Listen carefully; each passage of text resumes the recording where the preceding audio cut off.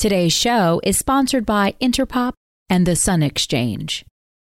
Last year, basically, FinTwit started looking like Bitcoin Twitter as it related to this particular meme. This was the common thread, and it was the connective tissue around a bunch of different responses. Obviously, there was fierce competition about whether the right response to Money Printer Go Burr was Bitcoin, which is the camp that we were all in, and the camp that ultimately people like Paul Tudor Jones and then Stan Druckenmiller and then you name it, Bill Miller, all kind of helped presage this institutional fund flow into Bitcoin. For others, it was another way to pitch gold, and gold was looking good there for a little bit before it really kind of stopped looking good. And it really seemed that Bitcoin started to suck a huge amount of oxygen out of that space. But it was also the motivating force behind the kind of YOLO, GameStop, Davey Day trader phenomenon, the Robinhood trader phenomenon as well. Money is changing. So where do we go from here? Through high-profile interviews and thought-provoking analysis, join CoinDesk's Michael Casey and Sheila Warren of the World Economic Forum as they explore the connections between finance, human culture, and our increasingly digital lives. This episode is brought to you by the CoinDesk Podcast Network.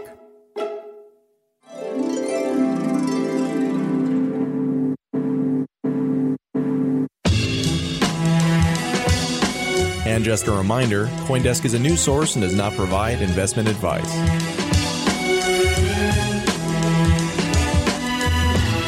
And now, here's Michael Casey. Hello, and welcome to Money Reimagined. I'm Michael Casey. Money is a communication device. It's how we signal what we value and what we don't. We use it to communicate that a debt has been established or that it has been cleared. It's an expression of power, a means of measuring each other's worth in society. Some of this can be quite harmful, as all that messaging can skew the decisions we make. It elevates actions that are made in the name of money over ones that might be better made in the name of, say, our health, our relationships, or the well-being of the planet. Yet a world without money is near impossible to imagine. So instead, there's a growing debate over how we change money itself. And while that movement is founded on the emergence of a new, superior cryptocurrency technology that decentralizes both the issuance and record-keeping element of this all-important communication tool, it too is caught up in the question of what is being said. What is the story behind this new form of money? It's a question we obsess about quite a bit on Money Reimagined. In fact, the question is ingrained in the title of this podcast. How can we reimagine, or rather, how can we retell the story of money via these new technologies? Sometimes raising these issues about the semiotics of Bitcoin and its imitators can seem to both their advocates and critics as if we are reducing them to something meaningless. But in reality, money is nothing without story. This is not to say these new technologies don't offer a tangible, practical improvement on the prior technology. By all sorts of measures, Bitcoin is simply better than both gold and fiat currency. But without a narrative, without a sense of meaning behind it, it's worthless. This, of course, has been the case for all successful forms of money. If there is no shared belief in its value, a currency has no capacity to play that important communicating role. Gold's meaning has been caught up for centuries in stories of opulence, conquest, and survival. The dollar's story throughout the 20th century was caught up in romantic ideas of the American dream. Crypto needs storytellers. It's why Dogecoin, quite literally a joke coin, has been successful. Its semiotics play to the meme culture of the internet, energizing a community that wants to believe in something fun, perhaps as a distraction of the more staid story of money that bankers have told for decades. And that's why Bitcoin has long attracted a rich industry of memes, jokes, and colorful imagery, all in search of a narrative that people can believe in, something of meaning that drives acceptance, adoption, and belief. In many respects, that's what this moment of monetary transition is all about. A battle for meaning, a fight between different stories seeking to capture people's imagination. To dive into this rich topic this week, we are joined by two people who are among the leading storytellers of this moment. We have Nathaniel Whitmore, better known as NLW, whose hugely successful daily breakdown podcast on CoinDesk often delves into the shifting narratives around crypto. And we've also got Neeraj Agrawal, Chief Communications Officer at Coin Center, whose entertaining Twitter feed has earned him a reputation as Bitcoin's chief meme officer. Before we meet them, let's welcome my co-host, Sheila Warren. Hi, Sheila. Hey, Michael. So this sort of like feels like we're going full circle here, right? Our very first podcast, we started with this idea as money as a narrative and a discussion around what we meant by reimagining money. And we had an artist, Nikki Enright, and we had Lana Schwartz, who is an anthropologist, talking to us about these ideas, these cultural semiotic concepts and how it matters in terms of money.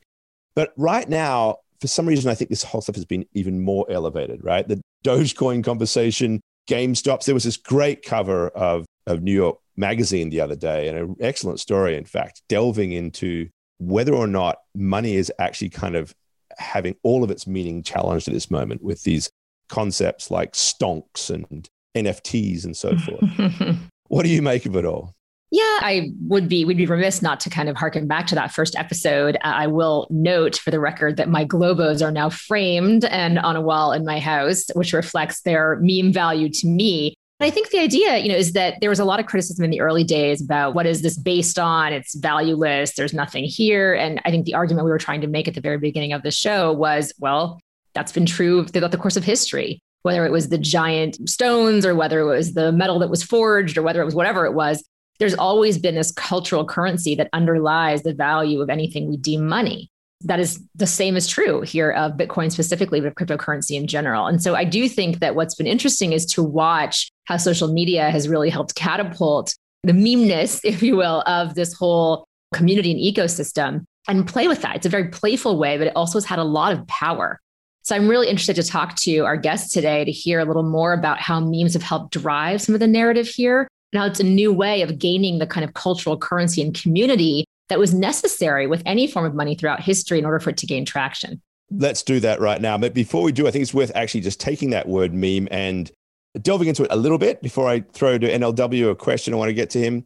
And that is because like memes have come to mean something in the internet age.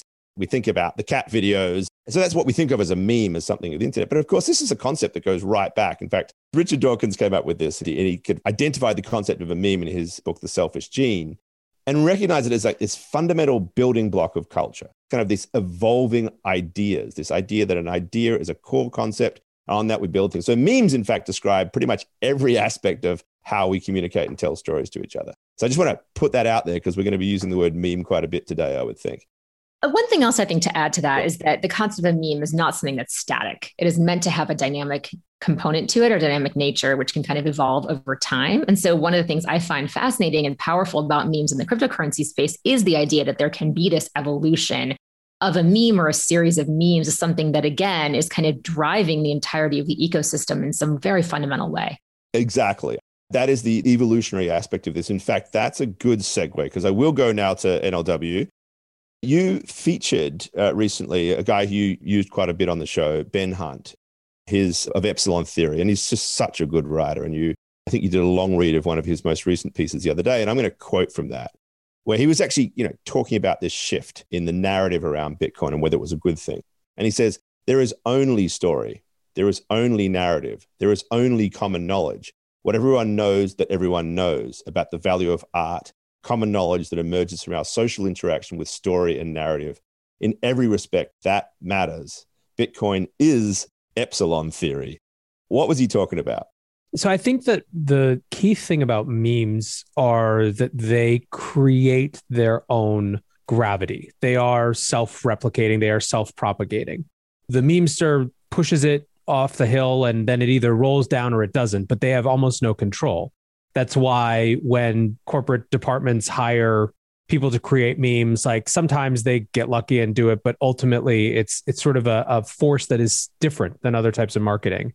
And I think that the notion here, part of what makes memes so integral to Bitcoin and the crypto enterprise in general is the aspect of them that is a reorganization or reimagination of how things happen in societies and cultures that isn't through traditional institutions. Memes are the natural kind of atomic unit of marketing in a world in which there aren't marketing departments, right? And because it's a pure market exploration, interpretation of ideas, and the ones that people are attracted to are the ones that surface. And I think what Ben is talking about ultimately is a lot of the battle that sort of lies underneath Bitcoin is which ideas about what Bitcoin is win out ultimately. And I think what he's identifying in this piece is that as institutions kind of unarguably become a driver of the financial aspect of Bitcoin, there is already and is likely to be more of a competition around which ideas of Bitcoin are kind of ascendant in the long term. I think that that's what he's doing. My instinct is that Ben also is kind of dramatizing a battle to come that has started in order to get more attention for it. But I think that that's kind of the core of it.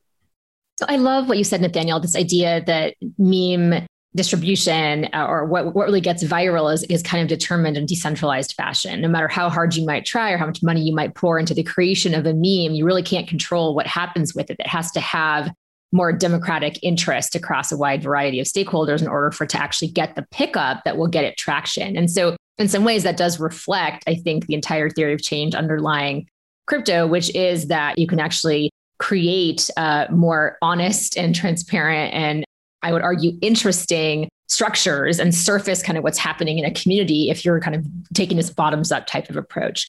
Neeraj, at the risk of dramatically overthinking all of this, you have been widely called by many the meme leader of Bitcoin. So really eager to get your thoughts.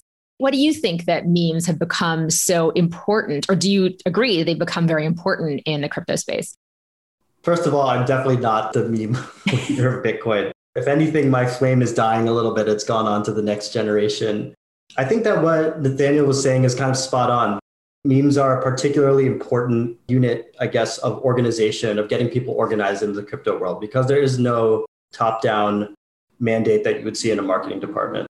So because the future of these crypto networks, say some proposed upgrade to the Bitcoin network or downgrade as some might see it, are very political in nature, it's essentially people are sorting themselves into blocks based on these memes. So like obvious example is the meme of like Bitcoin is for payments versus store value or whatever that we saw in the hard fork. So in that way, memes are very important. They help people sort themselves into political parties based on what they think they're trying to do. That to me is like just this core way of thinking about this right now. Like the battle for where Bitcoin goes is a battle over memes. It's a battle of what does it actually mean?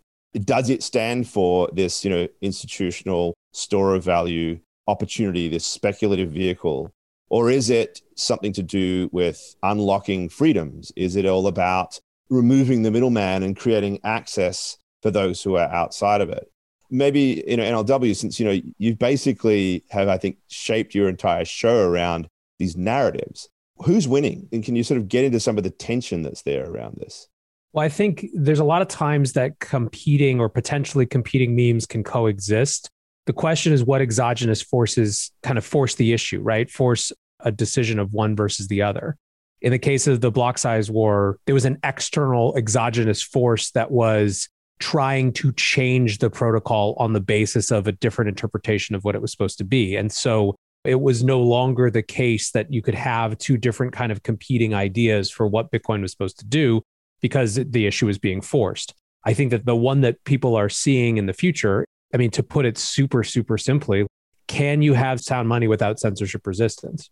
Can you take all of the things that people like about the sort of anti-inflation hedge type properties of Bitcoin and the capped supply, and, on top of that, the great settlement finality and speed that comes with it when people dig in, it's sort of, becomes very quickly this unbelievable treasury asset with a version of it that's sanguinized for the full KYC AML regime? Or do those things, are they intrinsically related in a way? That feels pretty clearly like it's going to be the next battleground.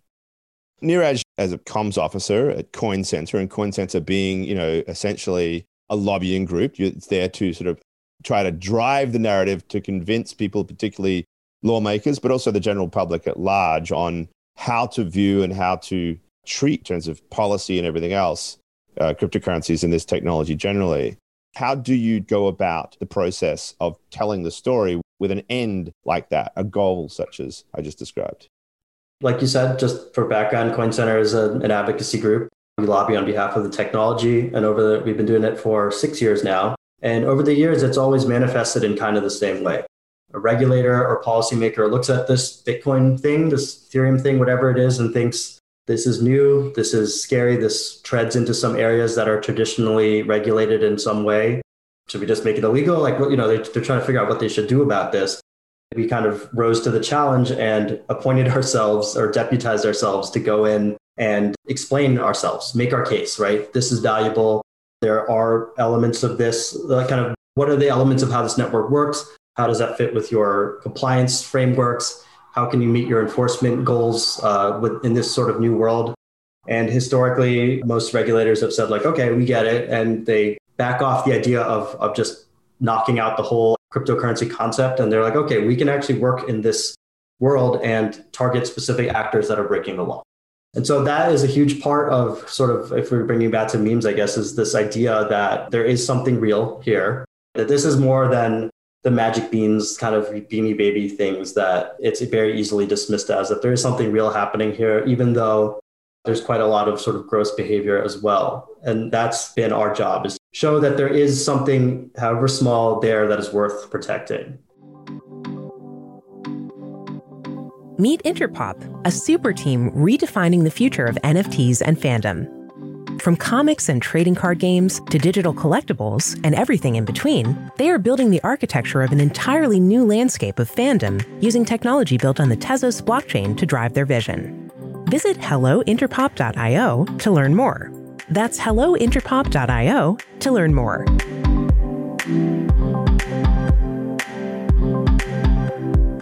With the Sun Exchange, you can easily earn Bitcoin while making a positive impact. Visit thesunexchange.com/Coindesk to buy solar cells and automatically lease them to power businesses, schools, and other organizations in sunny emerging markets. You'll earn Bitcoin for 20 years from the clean energy you generate while offsetting your carbon footprint. Get a free solar cell with your first purchase at thesunexchange.com/Coindesk. That's thesunexchange.com/Coindesk. So one of the things I enjoy the most about this space that I find alternately entertaining and energizing is people in this space will pull back into these tribes really quickly. There's like the Bitcoin maxis, there's people who are like, there's ETH, there's all these different tribes of kind of people. And every now and then, I think all of us who are on Twitter, you kind of activate one of these tribes and then your DMs fill up and you're like, okay. But when it comes down to it, there's this fundamental narrative around the brand of cryptocurrencies. And so as needed, I think you see a lot of the community come together from various parts of this ecosystem to combat things like initially like crypto, only used for criminals and criminal activity and nefarious. I think we've made a lot of progress on that as a community. Now, of course, we're seeing energy, consumption. If you engage in any way with these protocols, you are killing bunnies and boiling the ocean and whatnot. And so I'm curious how you all think about memes as being kind of a force that can help drive the narrative that is contesting some of these different criticisms that are coalescing. And the current one, of course, being around energy use.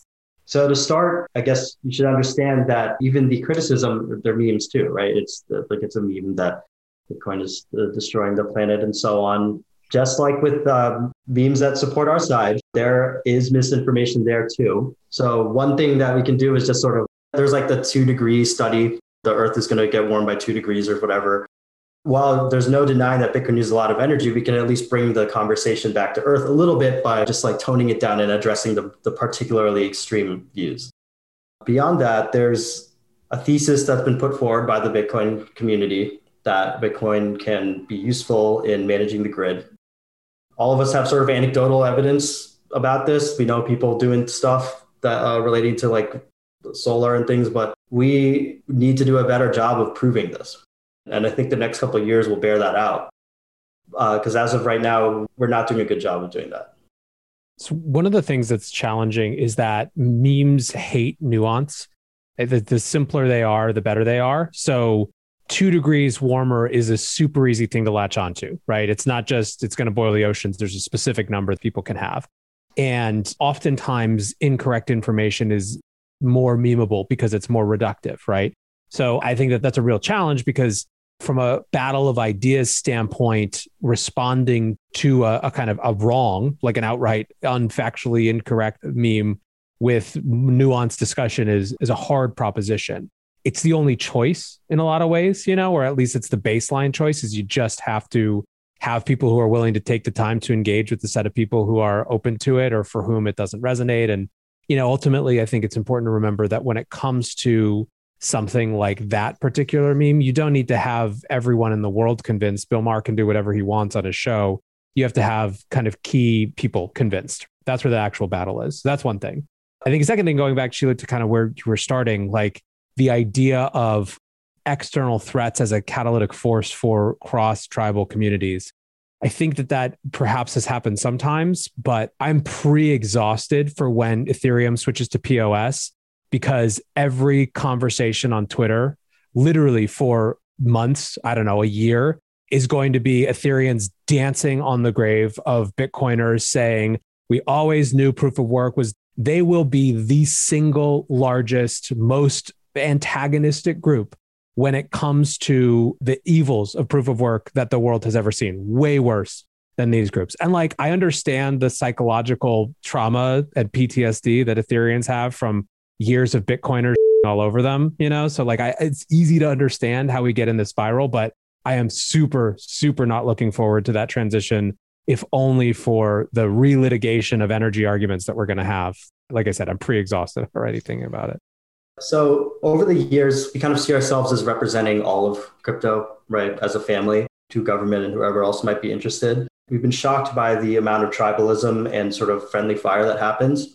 So a couple of years ago, kind of the flip side of what Nathaniel is dreading is we had every sort of Bitcoiner saying that Ether is a security, and they were rooting for a regulatory sort of knockout of their competition, or what they viewed as competition.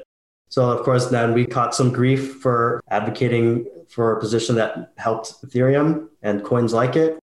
And we're going to catch the same kind of grief from the people that we previously helped for advocating for letting the market choose between proof of work and proof of stake. It's possible to put it's going to seem a little odd, but a silver lining on what seems like this horrible battle, this tribalism, right? And that is to say that it really probably couldn't be any other way. Like it feels so destructive. It feels like that divide and rule is the way that the colonialists have always controlled the locals. And that if ultimately, we're breaking up into tribes, then the colonials on Wall Street are going to keep ruling the day. However, the essence of this open source model is competition. That's what it is. And as we said at the outset, it is a competition for meaning. So whether we like it or not, this is what's going to happen.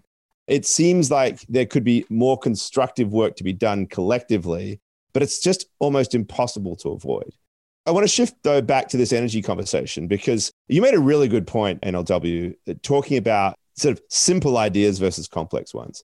And one of the reasons why I think Bitcoin, that the POW model and the idea that it could actually be a constructive force for helping grid management, but also in some respects, providing revenue guarantees that would drive the generation of renewable energy and the like. Why that struggles to get resonance is because it requires people to put their heads around complexity. The real value proposition for Bitcoin is that it will actually make the system better. It's not that it will be green per se, or that it will be fossil fuels per se, but that the way that we allocate resources into energy could be, and the emphasis of the word could, because it depends on what policies and strategies we put in place, but it could be energized and driven by this. But to do that, you have to think about systems. You have to think about the forces, the incentives at work and everything else. And that's just really hard. Legislators, right? How do you get them to get their head out of something that is otherwise a very quick, short statement?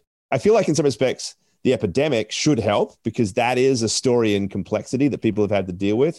But even that's been reduced to simplicity. How do we translate complexity into simplicity is what my question is. I just want to add to that quickly, because I feel like yes and no, right, Michael? Like, I feel like this isn't a war I think you win in the media or on Twitter. Can't remember quite who said it, but this is a case you make often behind closed doors. Look who you're talking to at this point, right? This is kind of what we do a lot of. It's like we, along with Neeraj and Nathaniel and others, right? We go behind closed doors and we have these incredibly complicated, systems-driven, nuanced conversations about pros and cons and possibilities and trade-offs and risk and, all these kinds of things, right? And so I think on some level, there's kind of a hearts and minds argument, which is just kind of politics 101. Like, you got to get people to use the thing and trust it enough to use it. And they're not going to do that if they think that they're, stabbing baby deer every time they do anything. That's not going to work. On the other hand, for it to thrive, you need to have an enabling environment that's often driven by underlying regulation, or at least the threat of regulation being in a positive direction, not a negative direction. That only comes, I think, through conversations that often happen out of the public eye. So it's kind of balancing those things that I think is important, and why, I'm heartened that there are people that are focusing attention on weighting a little bit more towards like the public sphere versus kind of what's happening behind closed doors. But in most cases, most of us are trying at least to do both. Well, one thing that I neglected to mention earlier, but probably should bring up now, is that I feel like when you're getting into the energy use conversation, the first point that you have to make is that this energy is not a waste, right? It's doing something useful. And the way that I think you show that is by people using it for things that are useful, that are maybe a little bit more sympathetic than some of the trading that goes on. So like the use in Nigeria and in Belarus, for example. So like, I think we are going to see more of that as the years wear on, and hopefully we can build a case to show that this isn't the sort of Silicon Valley plaything that it's been framed as. NRW, what are your thoughts? I mean, you made a pretty good episode recently where you broke down the letters ESG and you made a case for Bitcoin based on that. And that was an exercise, as far as I could tell, in doing this and trying to break down complexity into a simple meme, essentially. Yeah. So I want to actually go back to something that Neeraj was saying in terms of the counter meme, right? Around the energy debate of Bitcoin being a market catalyst for tapping into energy that would otherwise be lost or stranded. I think that is easily the germ of the most high potential counter argument to the energy conversation. Because I mean, to your point, Neeraj, like we get to decide what society spends its precious energy on argument is, while super true, is like, you need a college course in like ethics and foundational philosophy to get into that. I mean, Joe Weisenthal summed this up super crisply. He's like, look, you guys can talk all you want. The energy debate comes down to people who like Bitcoin and think it's useful and people who don't. And it's like everything else is noise beyond that. However, I do think that there's this germ of an idea, capturing stranded energy that would otherwise be flared off. Like this is highly compelling. And there are this set of small anecdotes starting. There's these set of companies coming. But there's a lot more pointed to utopian visions of it. One of the pieces of media around this that caught a lot of people's attention was the 2020 Stone Ridge Holdings letter from Ross Stevens, where he talked about this being one of the 3 or 4 kind of, big shifts for him thinking about Bitcoin, was the total reorganization of society where cities could spring up around energy. And Bitcoiners were super enthusiastic about this. It's an awesomely written letter. It was great. Definitely, it sees the future. However, imagine that you're someone who's not interested in Bitcoin yet. And you're like, wait a second. So now we have to go like leave our cities that like have organized around the grid to like create frontier societies around waterfalls in the Congo. Like that's what you're saying. You know what I mean? And it's like, it's so kind of complex. Again, like where you're talking about fundamental reorganizations of society. I think that the first wave and the second and the third, whatever wave of people that were on who got into Bitcoin are excited about the idea of change and large scale systems change. And the deeper in that we get, the more likely it is that people who just want things to be a little bit better for the people around them. And I think that you even see this a little bit in like, take for a moment, you will suspend disbelief and look at both Bitcoin and Dogecoin as protests, as protest coins. Let's say that you are a cusp, between millennials and Gen Z. And you're sitting there and you're like, well, I'm still super in debt from college and I don't really know what my life is about. I know that definitely I can't really leave a city yet because I haven't found my person or my people. You know what I mean? Like there's all these things, and buying a house isn't really an option. And I don't really know what my life is going to look like. And, meanwhile, the financial media is telling me not to eat avocado toast. Like that's pretty much the discourse that's associated with me. What becomes more appealing as an FU, as a middle finger to that? One, Bitcoin with its like brilliant articulation and, structural design. The critique, the protest inherent in Bitcoin is built into the design of the thing in terms of limitations on how many there are and how it's self-organized, the predictableness of the monetary policy, the unchangeability of it. All of these things are built into the design of the system, right? It's this beautiful architecture. People tell you have to take hours to go down the rabbit hole. Or a dog coin that says, screw you, let's try the dog money. Obviously, the second is massively more resonant, like easily, because it's absurdist. It's a way to throw it back in the face. you're literally a generation hoarding all of the wealth, but I'm supposed to make coffee in my apartment to save money. I'm just going to love GME and dog coins and stuff.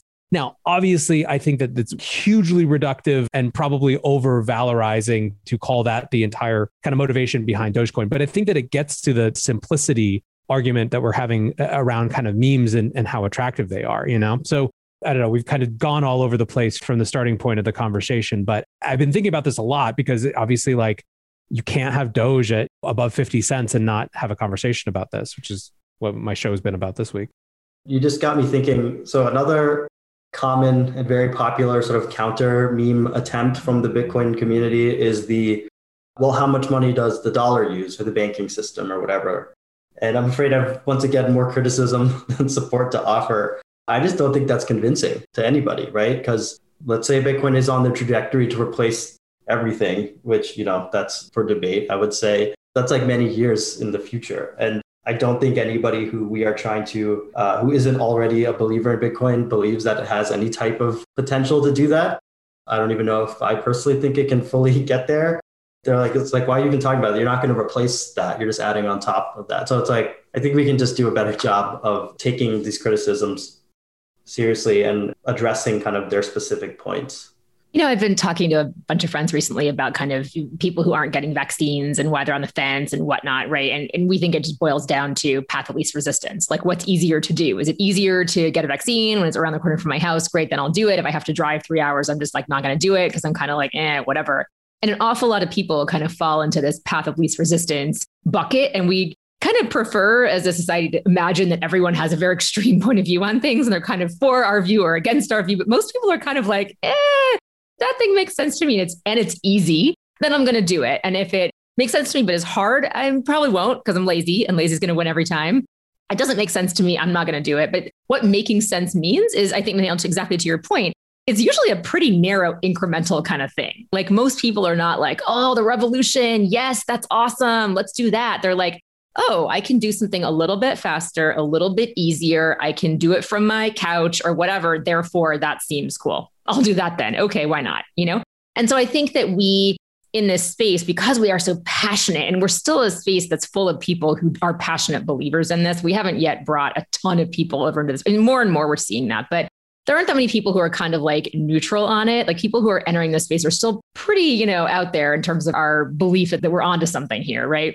And I think we have to spend a lot more time, I think to the points both of you are making, just imagining and really putting ourselves in the mindset of people who can be convinced. And the tipping point is really much more about convenience and ease than it is about really any of the other things that we talk about. And even if there is this meme around about, oh, I'm doing a bad thing, I'm helping criminals or I'm doing a bad thing for the environment, I tend to be more cynical than that. And I tend to feel like most people aren't really going to care if it's providing them some tangible benefit that's actually meaningful. And this is why I think we're seeing, near to your point, we are seeing adoption in different ways in certain parts of the world than in other parts of the world, because the leap there, if you want to call it that, is more meaningful.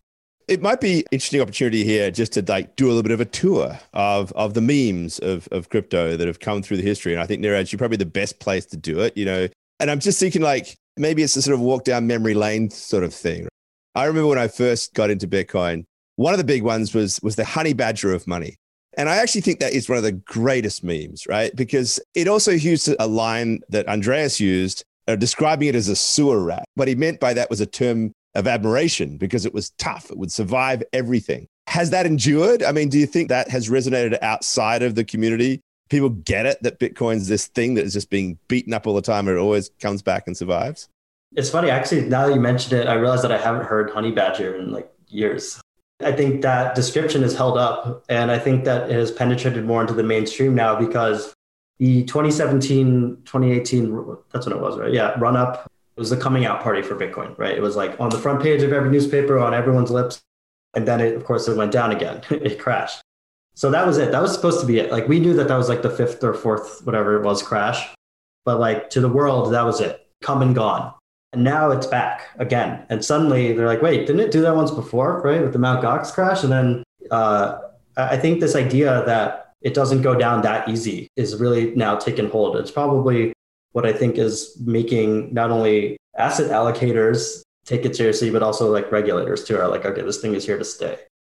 Yeah, I would say that the twin pillars of Bitcoin's continuous recruitment of new people from outside are on the top side, the number go up technology. And the fact that if you just adjust the lines long enough, it beats almost everything. And it just keeps doing it. And then on the other side of it, the unkillability, right? These are kind of like the twin poles of the things. It's like, I don't know if they're updated now, but there's so many sites that keep track of how many times it was declared dead. And that's sort of now like, what would the equivalent of being declared dead now? Being like, it's going back to 30,000, like 150% of the number that was like in our minds as the achievable or as the hopeful goal for like 3 years. I feel like those two things work in concert. One is a why you can't ignore the thing. And then the other is kind of a why you want to be in on the thing. There's a lot in between there, obviously, but ultimately it's a financial asset and its persistence and its growth are what attract people in, even if they go other places from there. So the persistence is interesting. I've tried to convince people that the actual use case, the real value of Bitcoin is that it can't be shut down. That in itself, right, regardless of its function as money or anything else, it is a record-keeping system that can't be shut down. That is very, very powerful. And that, to me, is the first thing you get here. And then you think about money after that. It is that persistence of the record that I think is by far the most important thing. You need that to build money on. We get lost in all these other conversations around it. So I want to throw another meme at you, NLW, because you've spent much of the past year looking at these big macro questions about where is money going from the central bank's perspective, right? One of the people who have really given Neeraj a run for his money over the years is Meltem. Meltem Demirors. I was going to talk about her Bitcoin as a battery thing, but let's just focus on one that I'm pretty sure Meltem was, at least if not the author of, certainly was the propagator. And that is that money printer go brrr, right? This thing just became this shorthand for the idea that the central banks were printing massive amounts of money. It's not actually the case, right? They're not literally printing money. This is an act of basically adding to bank reserves, and there's all this complex systems behind it.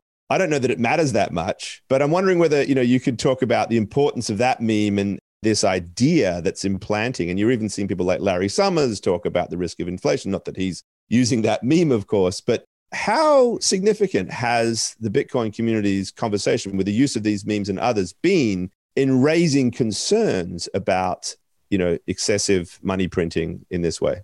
Larry Summers' concerns about him not having a seat at the national conversation, more like. But I think part of what made last year such an important year is the transcendence of that meme from our little world to the wider scale.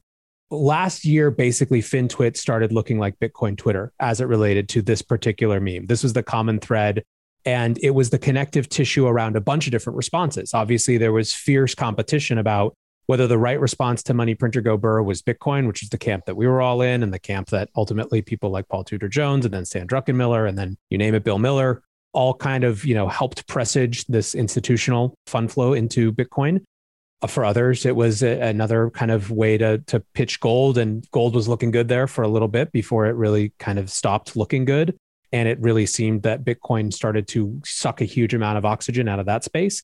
But it was also the motivating force behind the kind of YOLO, GameStop, Davey Day trader phenomenon, the Robinhood trader phenomenon as well. Michael, going back to you were asking whether it matters. I don't think it really matters what the actual mechanics of money creation are.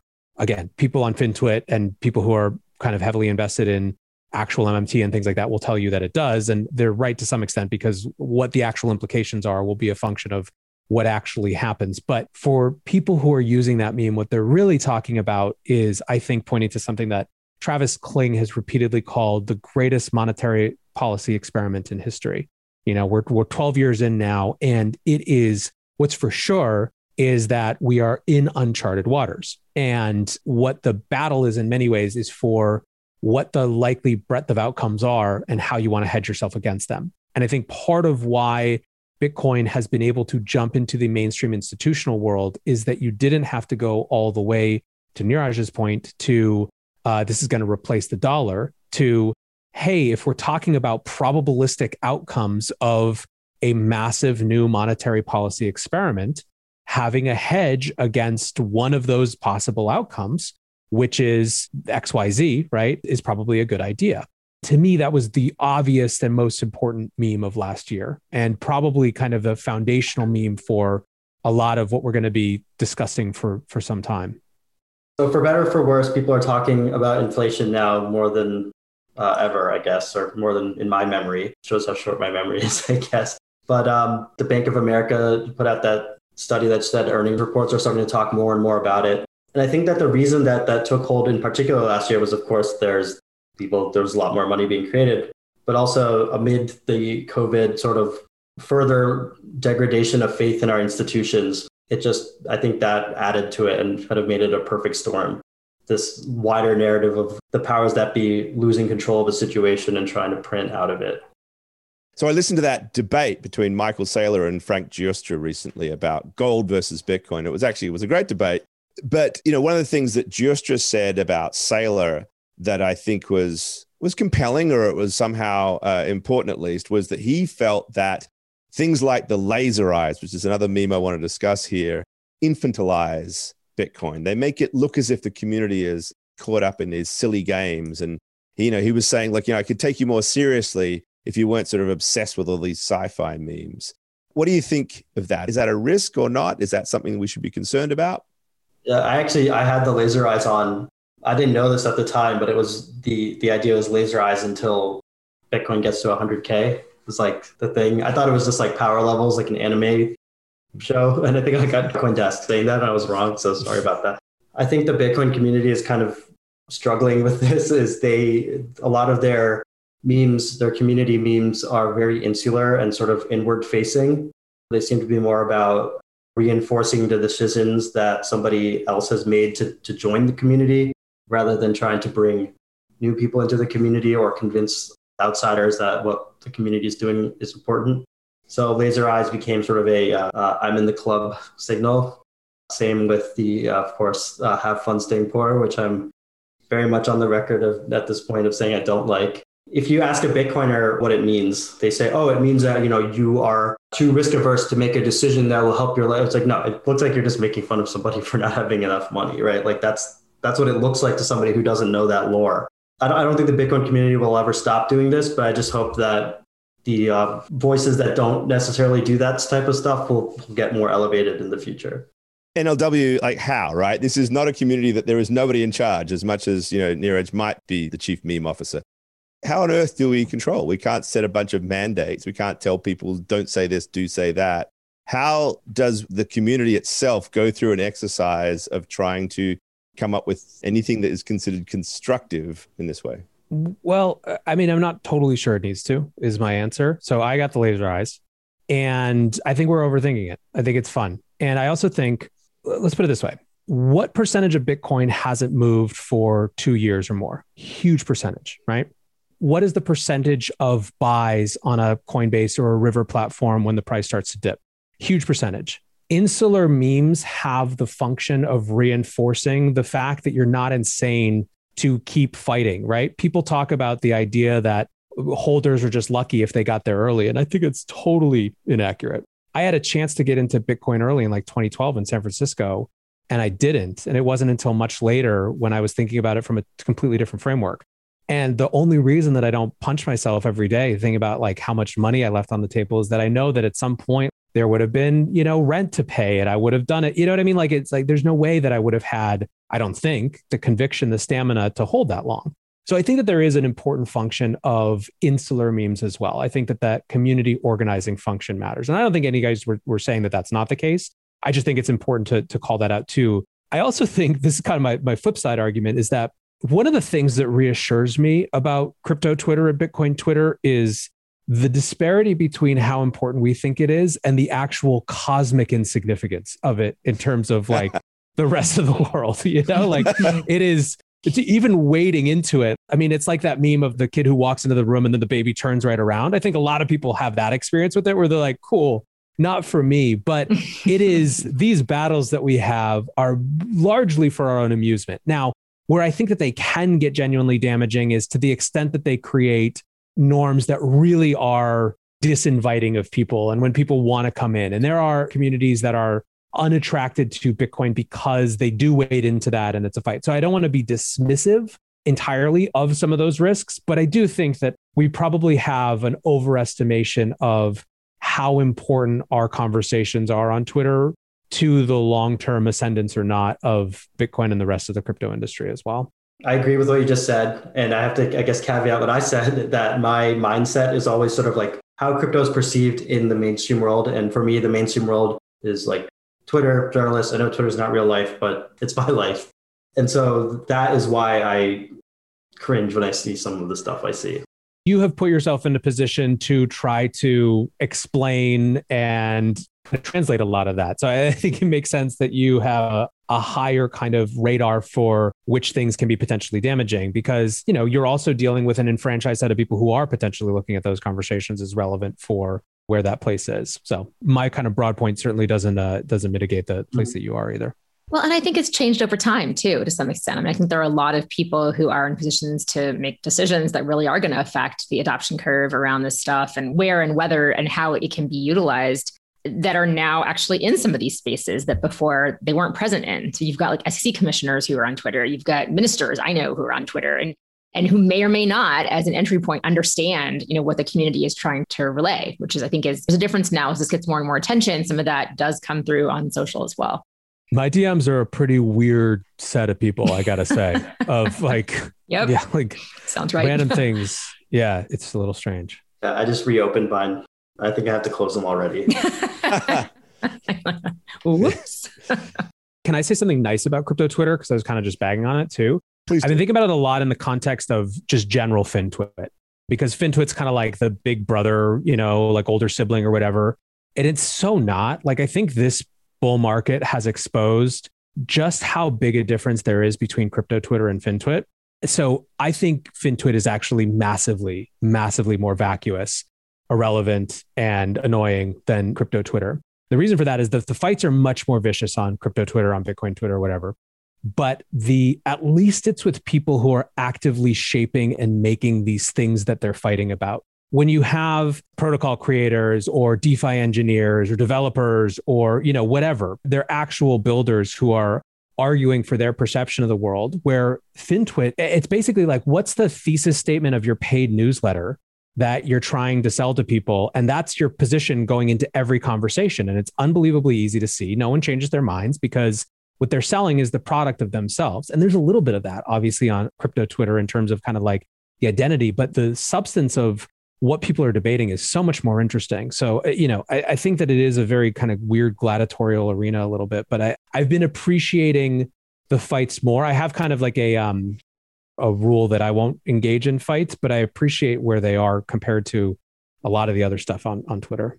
Our fights have a lot more substance. In FinTwit, someone who loves Tesla and someone who hates Tesla just duking it out, like the result of their conversation is meaningless.